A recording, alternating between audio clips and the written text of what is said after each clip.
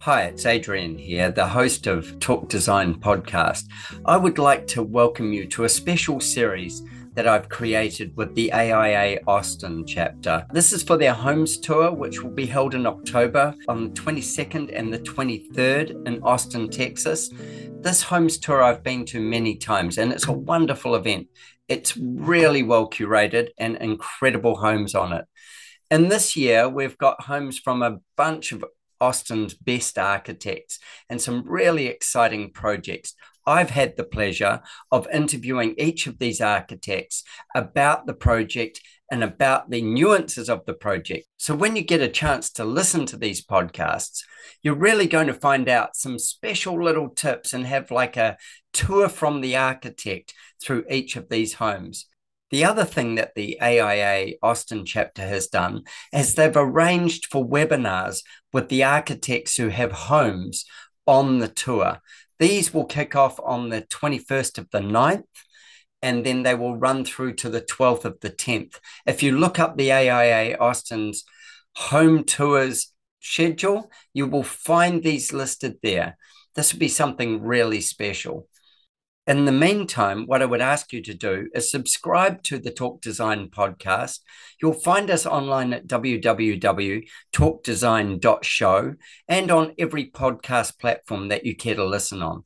If you can subscribe there and then go to the latest series, which will be the AIA Austin Homes Tour. So have a look for that and dig out some of your favorite architects. There's lots to learn. And then if you're going to make it to the tour in person, you will also learn a whole lot more about these homes by listening to what the architects have had to say.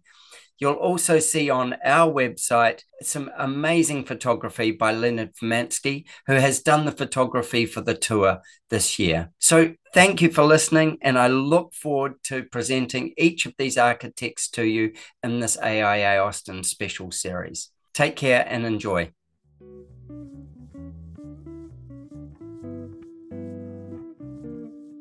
My guest on the special edition of the AIA Austin Homes Tour is Trey Farmer.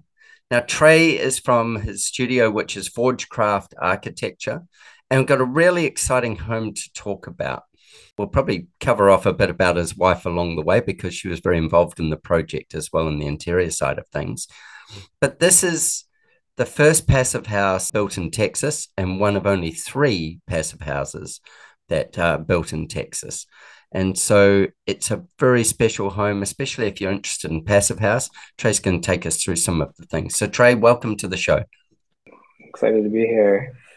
Awesome, man. So the home is a passive house. And can you tell me a bit about the history of the house and why and how you decided to go passive house on this project? Yeah, so my wife and I have had the house for about 11 or 12 years. The 1915 Craftsman, sort of old, kind of some old charm and a lot of the headaches that also come with an old house. And so we have the opportunity, is single pane windows and no insulation, and Texas is not the most comfortable certain times of year. Um, Especially with the so temperature we, extremes, eh? Like you can get the cold and you can get the heat and you can get the humidity. So controlling the yeah, environment a little is useful. yeah. And when you have an old leaky house, you feel a lot of those extremes inside the house as well. Uh-huh. So both of us kind of came into the field with like a sort of sustainability as sort of like our driving force Uh-huh. for getting into architecture, and she's an interior designer, and sort of health and wellness. So, both for the reason that we would want to live in a house that epitomizes all those things, but also to create an example, to show that others, that it's. I think also often like regenerative architecture can be seen as like a sacrifice or something that's like either really expensive or at the expense of design, and we wanted to show that like you can do that, and it can also be like a joyful process with really beautiful results that are also super healthy and really good for the environment, and that it doesn't have to break the bank or be anything too extreme or weird or ugly or difficult, you know. Yeah. So we had this had an opportunity, and so we took it. Yeah. That when you said that, weird or Um, ugly part, and as you say with regenerative architecture, it's really interesting because there's the bones and there's the pieces that you're going to keep and there's the pieces that you're going to renew and obviously make new in it. I had a fascinating conversation with Tom Kundig about a year ago, and he said, "Give me the ugliest building you can find. Give me the ugliest one. That's the one I want. That's the one I want because I can do something with it that makes it beautiful and brings out what it yeah, has." And yeah, it's such a good perspective to take that this thing has all this start point left in it to create something new with it, to bring it back. I'm really hmm fascinated by, the health and wellness side, the building biology type side, as well as the sustainability side. And in a throwaway world, I think that, the more people who are aware of these two factors that bring it to architecture is just, it's really the direction that we need to be looking at when we're looking at what can be done with a home. And this, I've seen the photos of what you've done here. It's stunning, like beautiful. Thank you. Yeah, I agree. I mean, I think there's like, what can we do to create more habitat, to give back to the rest of the ecosystem out beyond the house, but also, how do we, with passive house, right? You want to build something super airtight and like a very robust envelope so you're more resilient and comfortable and energy efficient. But then if you fill it with a bunch of junk that's going to make you sick, then Yeah. it's going to be even worse, right? Because then, You're going to be you're in locked. You're going in to a be tighter locked in the, box. yeah, Yeah. you're going to be locked in the drug cabinet kind of thing. Yeah. Yeah, exactly. Yeah, when I talk about it, I kind of use the Yeti cooler as the analogy of the house, and right. So it's like, so it comes down, so then a lot of, my wife's sort of specialty is like, it gets really into everything, right? Like your furniture, your Uh-huh. linens, everything you bring into the house, it becomes that much more important, to our health and the health of the whole supply chain. And, but it's really exciting, like seeing how much more is available soup to nuts right now than it was 5 years ago or 10 years ago or even Sure. 2 years ago. Yeah. Like there's everything is meeting the certifications, and all of the architecture and interior design suppliers are starting to get hip to this stuff. And there's just so much more available to us I think that's that that's so much better. so when you live in a home, actually, I totally agree with what you're saying. I was going to go, tell me, like, because there is so few passive houses or certified passive houses in Texas, um, tell me what the challenges were and what people, when they come into the home, will experience that will be um, unique to passive house, knowing that the front door is going to be open and closed a million times and any other doors. Yeah. Yeah, that is going to be interesting, like seeing how cool everything stays when it's definitely not designed to have 300 people in it Yeah. at a time.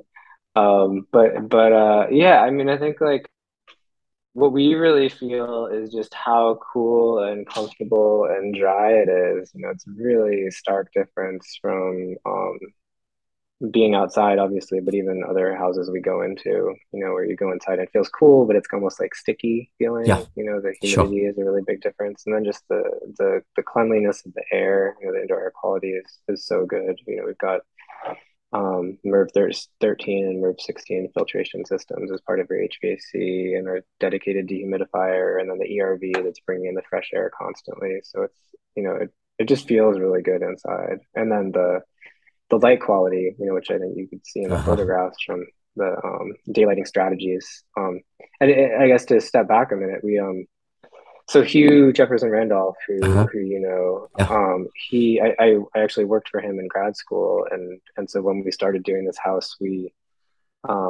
were friends with him and love his design work, and Yeah. actually first met him on one of the home stores as well. One of our friends had built a house for him that we just loved that's right around the corner from ours. And so we hired him and his team to kind of work with us on the early phases of design. So we took, our millions of sketches and Revit models into his office and sat down with him and just like hammered on the floor plan and the volume, and he infused a lot of magic and broke a lot of ties between my wife and I, and is really a part of the soul of the house and really helped us with it. And then we kind of He's a fascinating guy, Hugh. he is, He yeah. approaches every job probably through the same method, but he approaches every job in a way with almost like a clear thinking sheet of paper, Mhm. and no preconceived notions, just knowledge that he just pours into things. I love looking at his work. I love talking to him about what he does and why he does it, and going into his studio as well and seeing, just the machine of Hugh. It's fascinating. Yeah, I love he's so he's got this great like sort of playful nature too to Yeah, all of his work, that we really loved. And then also just he's done so much great work kind of infusing historic homes yeah. and like updating them in these like really fun, exciting ways. And so it just seemed like a great fit. Um so yeah, so like that part of bringing him on was like we knew we had all these like pretty significant sustainability goals and wanting to use a Hmm. passive house, and and Hmm. and knowing that those things had some sort of a like a little black eye in the design community maybe. and Sure. and so we wanted to have something that was we wanted to thought were beautiful, but that other designers thought was beautiful, and that would be, like hopefully win some awards and get on the home store and stuff and be beautiful first, and then we get people in and then they can see how incredible the indoor air quality is and how comfortable it is, and say, oh, and by the way, we have no energy bills, and Yeah, yeah. like we did this for a couple percent extra, and so it's kind of we wanted to like hook people and then be able to show them that um these kind of building It, methods were attainable, Yeah, it's interesting. I've got a very good friend in the UK who's a passive house architect, and he says even if we can't create a passive house certified, he said we can go so close to it, especially Mm-hmm. with restorative architecture as opposed to starting new. Starting new, generally we can get there. Some sites don't Mm-hmm. allow it, but it's yeah, it's certainly a part of the way that, depending on your climate conditions and those things, that the whole architecture movement can embrace really easily. And I can see your reasoning why in Texas, like it works, I should say in Austin area.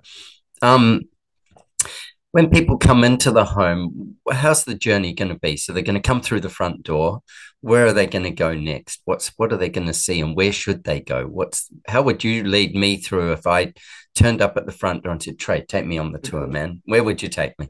Yeah, for sure. Also, the front of the house is historic, so we ended up tearing down much more than we thought we were going to. We kind of started peeling the onion away, and Yeah. on the old bones, there were no headers, and we had these triplet windows with no jack studs, and it was balloon framed and termite damaged, and so we ended up rebuilding a lot of it in place, but to matching all the old detailing and the old window style and location, but with triple pane windows and continuous exterior insulation and the air tightness and everything. Um, but so the front door is this craftsman Yep. historic sort of look entry sequence, but then we really shook things up, and so you come in and that we reused a bunch of the shiplap that we took out of the Nice. house and clad a wall that hides. There's a hidden door to a powder room and a hidden door to our laundry room, and then you kind of come around the corner. One of the fun things with our house, kind of sort of serendipitous, finding was we bought the house, and maybe 3 months later, one of our neighbors, who's sort of the neighborhood gardener, like retired arborist, Hmm. cut down a tree on the house behind ours across the alley, and all of a sudden we had a downtown view, which we Oh, didn't have wow. or know that was there.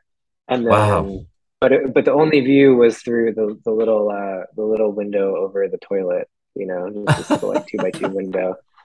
So, And so when we did the renovation, we totally, it was like by then the city had grown up, and we also pushed out towards the back, so the view got sort of enhanced. And so as you come around the corner, the whole living room kind of opens up, and we have this big, wall of glass looking out of the skyline, and then the dining room and kitchen with that big kind of flared light well. mhm. We that was one of the things we knew we wanted a light well over the kitchen, and my wife used to be a professional chef and personal chef before she was an interior designer, and so she would teach cooking classes, and we host a lot of potlucks and things like that. Yeah, And so we knew we wanted the kitchen to be kind of like a real like workhorse kitchen, but also a beautiful kitchen, but a sure. kitchen that can host a lot. And so um, we wanted skylights in it to bring a light in. And then we were talking through that with Hugh. One of the time we were kind of like tossing the model back and forth a few times, and he came back to us with that. And we are kind of like, whoa, what is Yeah, that? And it's right. like big flared light well with the vent hood kind of running up the middle of it, up in between these two little skylights, and they're just little like 3 by 3 skylights, but they bring so much light into the house. It's incredible.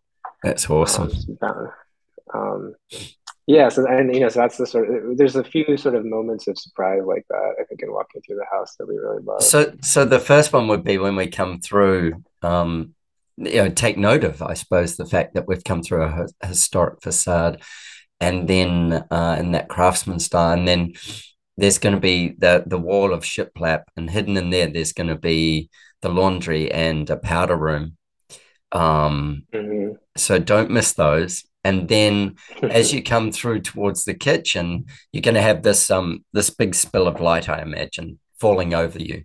And take time to enjoy the kitchen because of the fact that it's very purposeful and it's made for entertaining and cooking in. A lot of kitchens aren't really designed for cooking in; they're designed for showing off, but not necessarily for cooking in.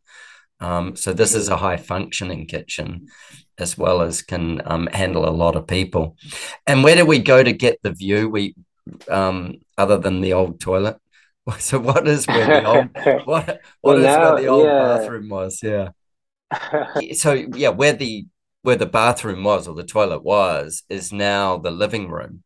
So when you were Hmm. reorienting it, and then you extended beyond there, Hmm. um, Yeah, exactly. and over the 11 years, which is probably getting close to about the number of years I've been traveling to Texas regularly. Um, yeah, you say the cityscape's growing up as well. So, A, the tree gets knocked down and you get to see suddenly, whoa, hey, honey, we've got a city view. And then B, that cityscape has like enlarged itself a lot in the last 10 years for sure.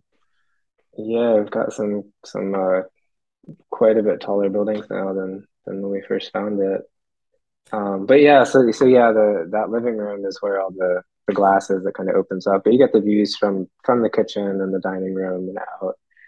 Um, and then I think the other sort of like another kind of moment of surprise that this is probably my favorite room in the house is the primary bathroom, kind Oh, of yeah. around a corner, and then we did this kind of um, all plaster, Titleist plaster Yeah. interior on the in the shower, or I guess the whole room really, and then the shower has this kind of dropped volume above it, and then so the ceiling actually drops down a couple feet. So when you walk in the shower, it's kind of compressed, but then Yep. there's a light well Oh, that kind of nice. shoots up, and yeah, it's been so like I don't know, it's one of those things, like we would whenever we go on the homes tour, there's always the things that are kind of like in vogue or, that you're seeing around Yeah. that everybody's like, yeah, this is cool, and you start doing, and like the shower, the light well skylight over the shower is one of those things that's just like, it's so good, and like,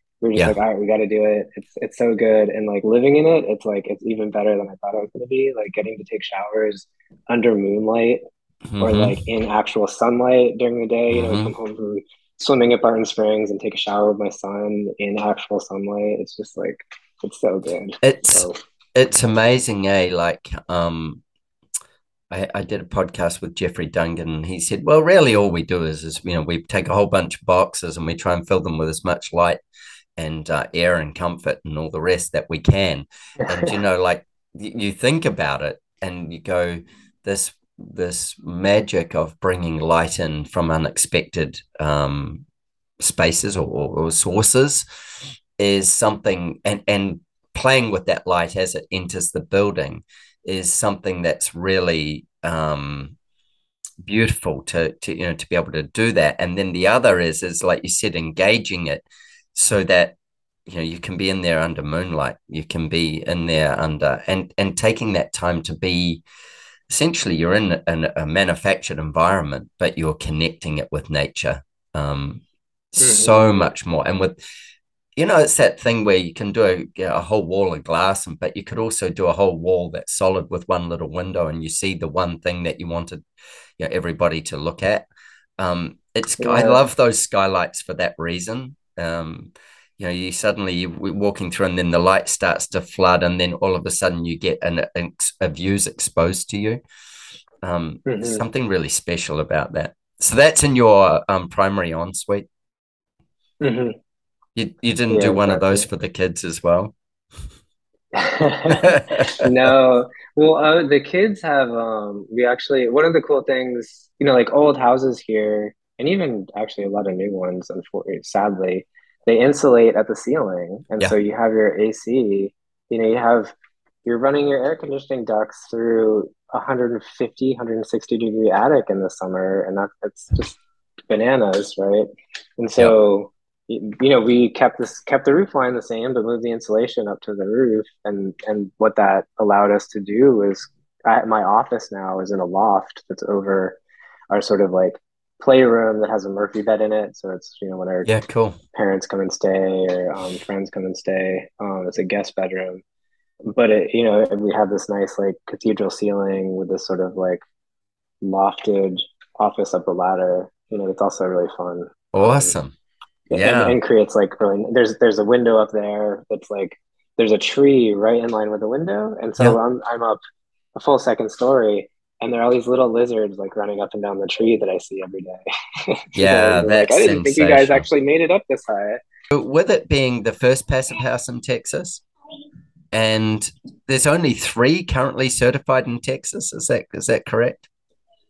Yeah, exactly. There's a few more. We have one that just broke ground, sort of actually in the same neighborhood, and then there's a couple more that are in design. But yeah, there was one of them was built in like 2012, and then another one was built kind of a lot at the same time as ours. That was a friend of ours, and so it was a lot of fun getting to kind of swap stories and trades and learning experiences. A lot of open houses, which was fun. During construction, trying to just Yeah. invite anyone in from the design and construction community to see what we were doing. So Show my that it wasn't anything too crazy. Yeah, absolutely. My thing would be for people who are on the tour, to come and seek you out and understand as much about what Passive House can do for them. And then certainly with your wife's, Adrian's, health and wellness side to, like the interiors, as well as that goes into the building as well. Let's not separate them, but into the interiors as well. These environments that can nurture rather than harm you, I think, is Mm-hmm. the future. And part of it driven by the COVID pandemic, that there's more understanding of it, I think. Or maybe it was just nice timing that they collided, the pandemic and this the wellness side of your home. But if people, really understood how their homes can be damaging just in the paints, the carpets, the whatever, I think there's such a wealth of knowledge to be dug out in that area and in general sustainability of a home. Brilliant, man.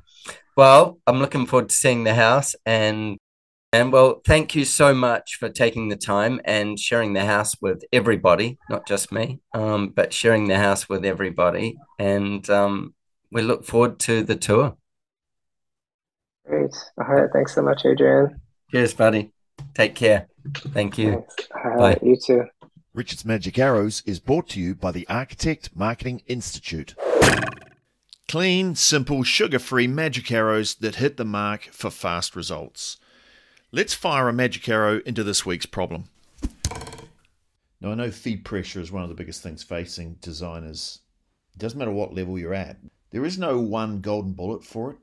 If it was probably select the right type of clients. But if you're in a situation where you're being pressured on fees, I'm going to give you a way of dealing with it. And it's by asking, say, 3 questions. And this is called takeaway selling. So this is where you kind of offer something up and then you take it away and see if they follow you. It's almost like, imagine if you had some hot chocolate cookies and you had a plate full of them. You put them in front of someone and then they went to reach out and then you pulled it away and you see if they get up and follow you. It's that type of thing. So this is called takeaway selling. So the first question you ask, you say, well, why don't you just leave the situation as it is? Why make the change? That's an unusual thing for a designer to say. Well, why not just leave it as it is? And see how they answer. And then you might say, why did you want to speak to me? Why did you not get someone else? And see if they follow you. See if they answer properly. And the third question would be, well, why not do it later? Now, by asking these negative questions, you're going to get a lot more information out of someone than by trying to convince them to do it, because by pulling the plate of hot cookies away, they're either going to react or they're not. And if they do react and give you answers and explain why it's important, then what they're doing is telling you how important something is. Now, while these magic arrows are great for fast results, when you're ready to run better quality projects from clients who value great design and are prepared to pay great fees, I've got a special training just for you. Go to archmarketing.org/talk design. Take your magic arrow and fire at will.